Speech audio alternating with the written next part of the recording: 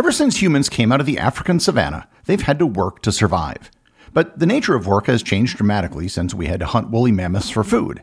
We've gone from hunting to farming to sitting in front of a computer making podcasts. Along the way, labor has become a subject of study for economists, an organizing force in politics, and a driving force in culture. Learn more about human labor and how it's changed over time on this episode of Everything Everywhere Daily.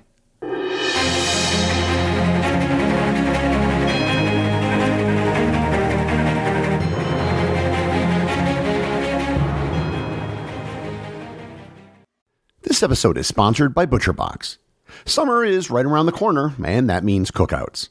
No matter what your preferred food is for a cookout or a barbecue, ButcherBox can help you make it the best.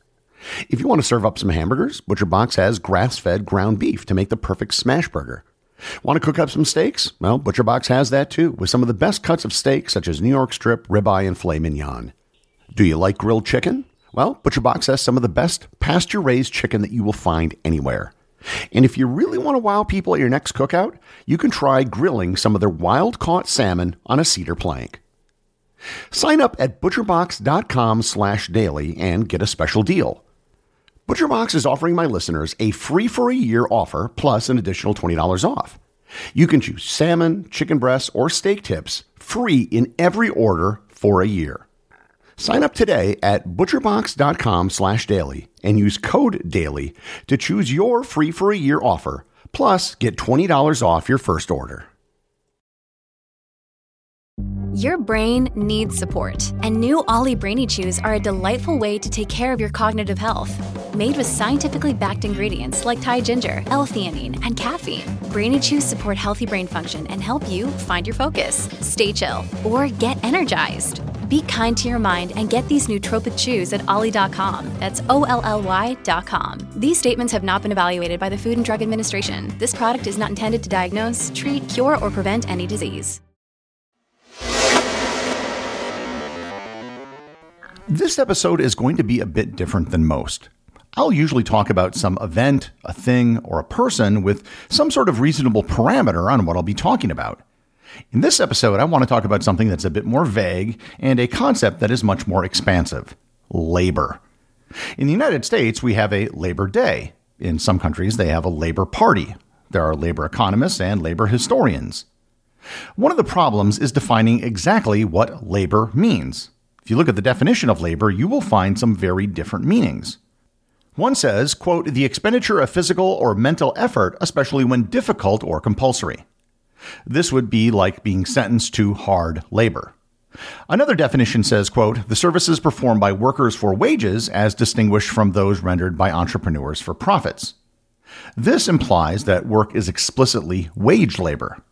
Yet another definition says, quote, human activity that provides the goods or services in an economy. In this sense, labor is simply synonymous with work. For the purpose of this episode, I'm going to focus on the third definition, which is just work, but that will naturally eventually lead to me talking about the second definition, which is wage labor. So with that, the discussion of labor has to start with the earliest humans who were hunter-gatherers.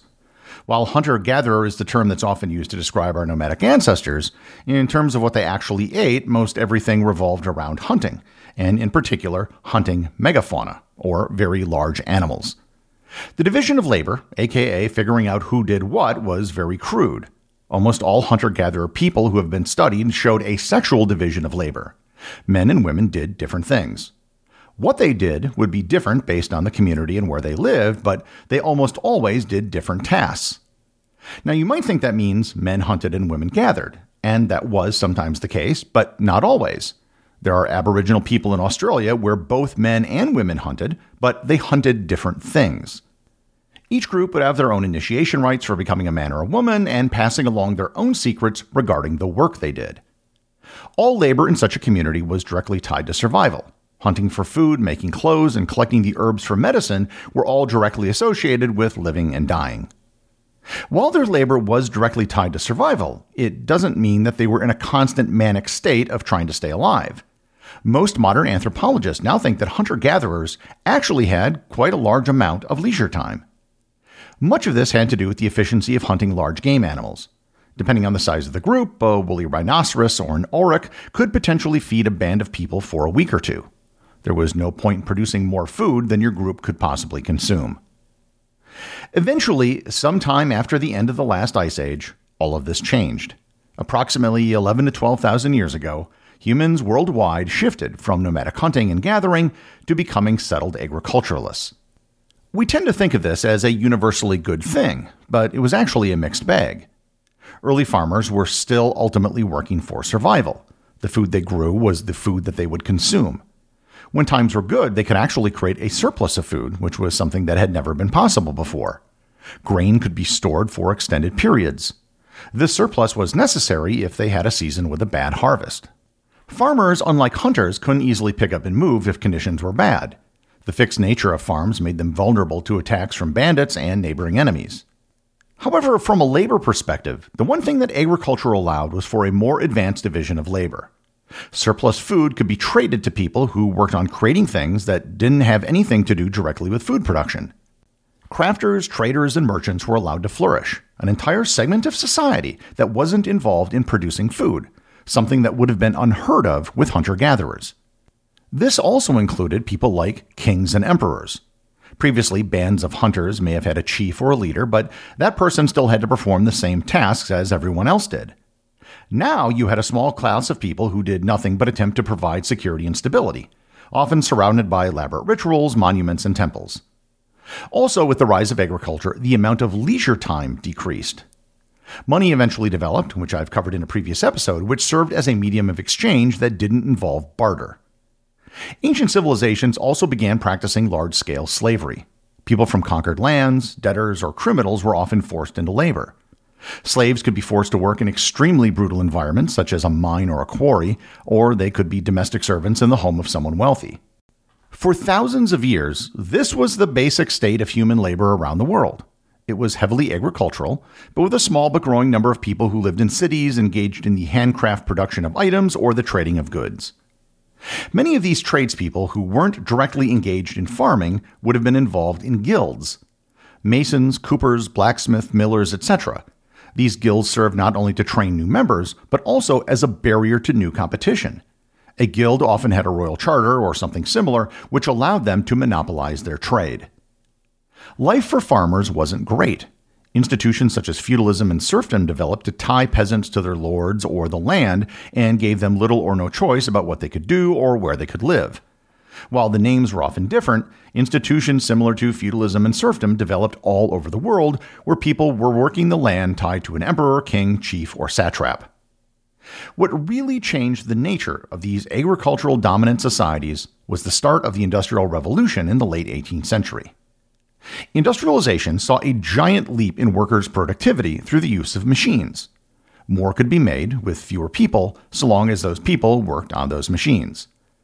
This jump in productivity grabbed the attention of some scholars who began to think about work, productivity, and trade.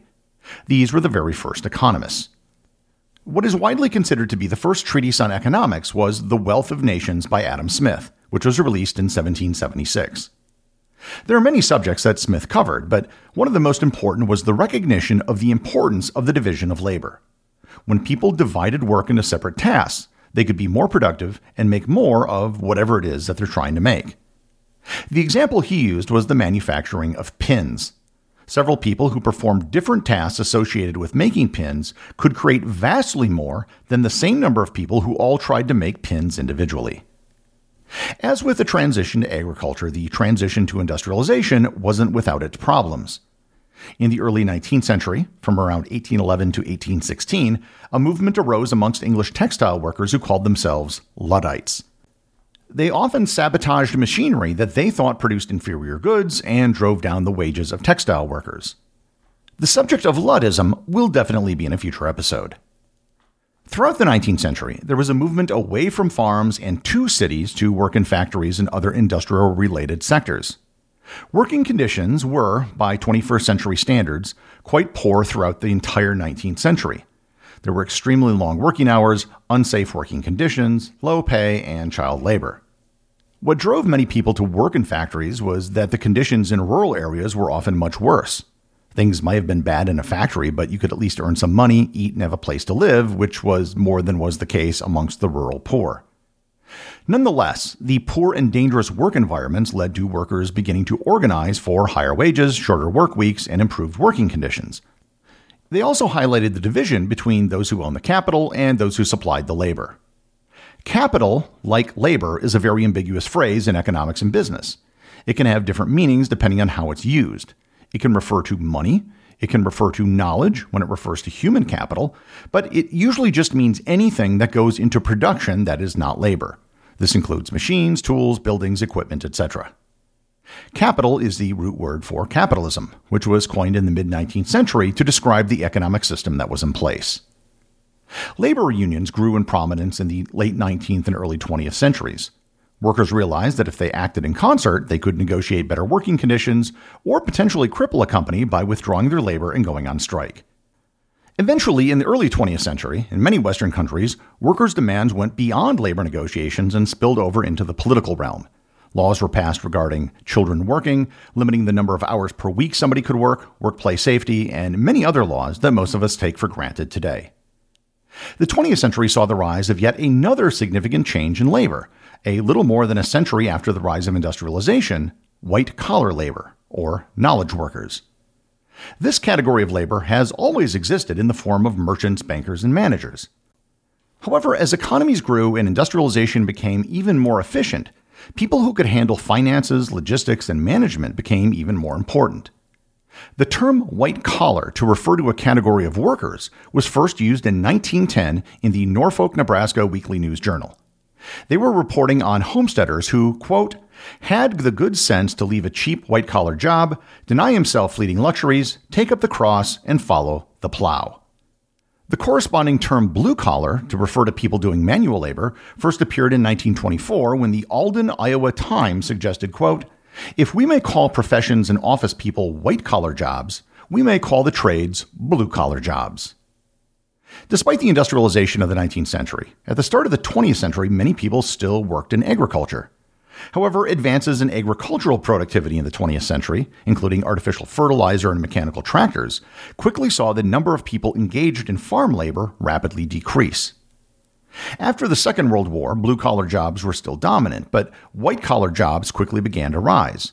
The advent of computers and the internet brought about the same increase in productivity to knowledge work that machines and mechanization brought to industrial production and agriculture. Today, in just the United States, the percentage of white-collar workers has, for the first time, surpassed the number of blue-collar and agricultural workers.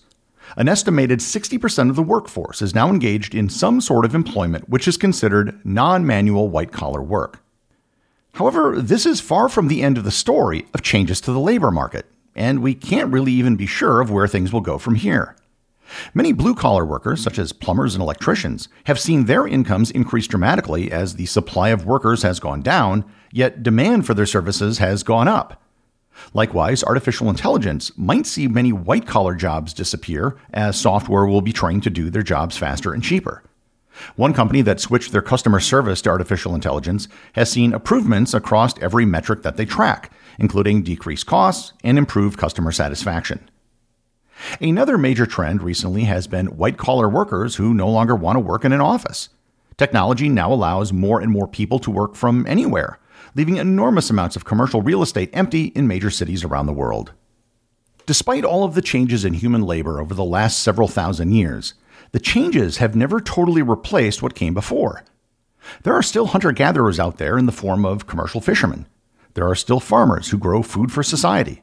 There are still workers in factories who make the things that everyone uses. And there are still some people who work in offices. How people work has changed dramatically over the last 10,000 years, and has continued to change even over the last 10 years.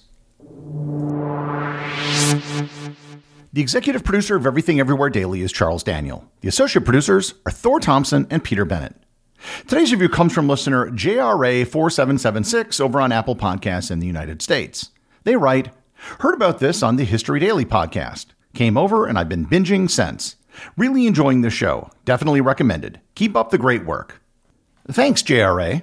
Just to let you and all the other new listeners know, if you keep binging to the point where you listen to every single episode of the podcast, you can become a member of the exclusive Completionist Club. We have members around the world, and the clubhouse is always open 24/7.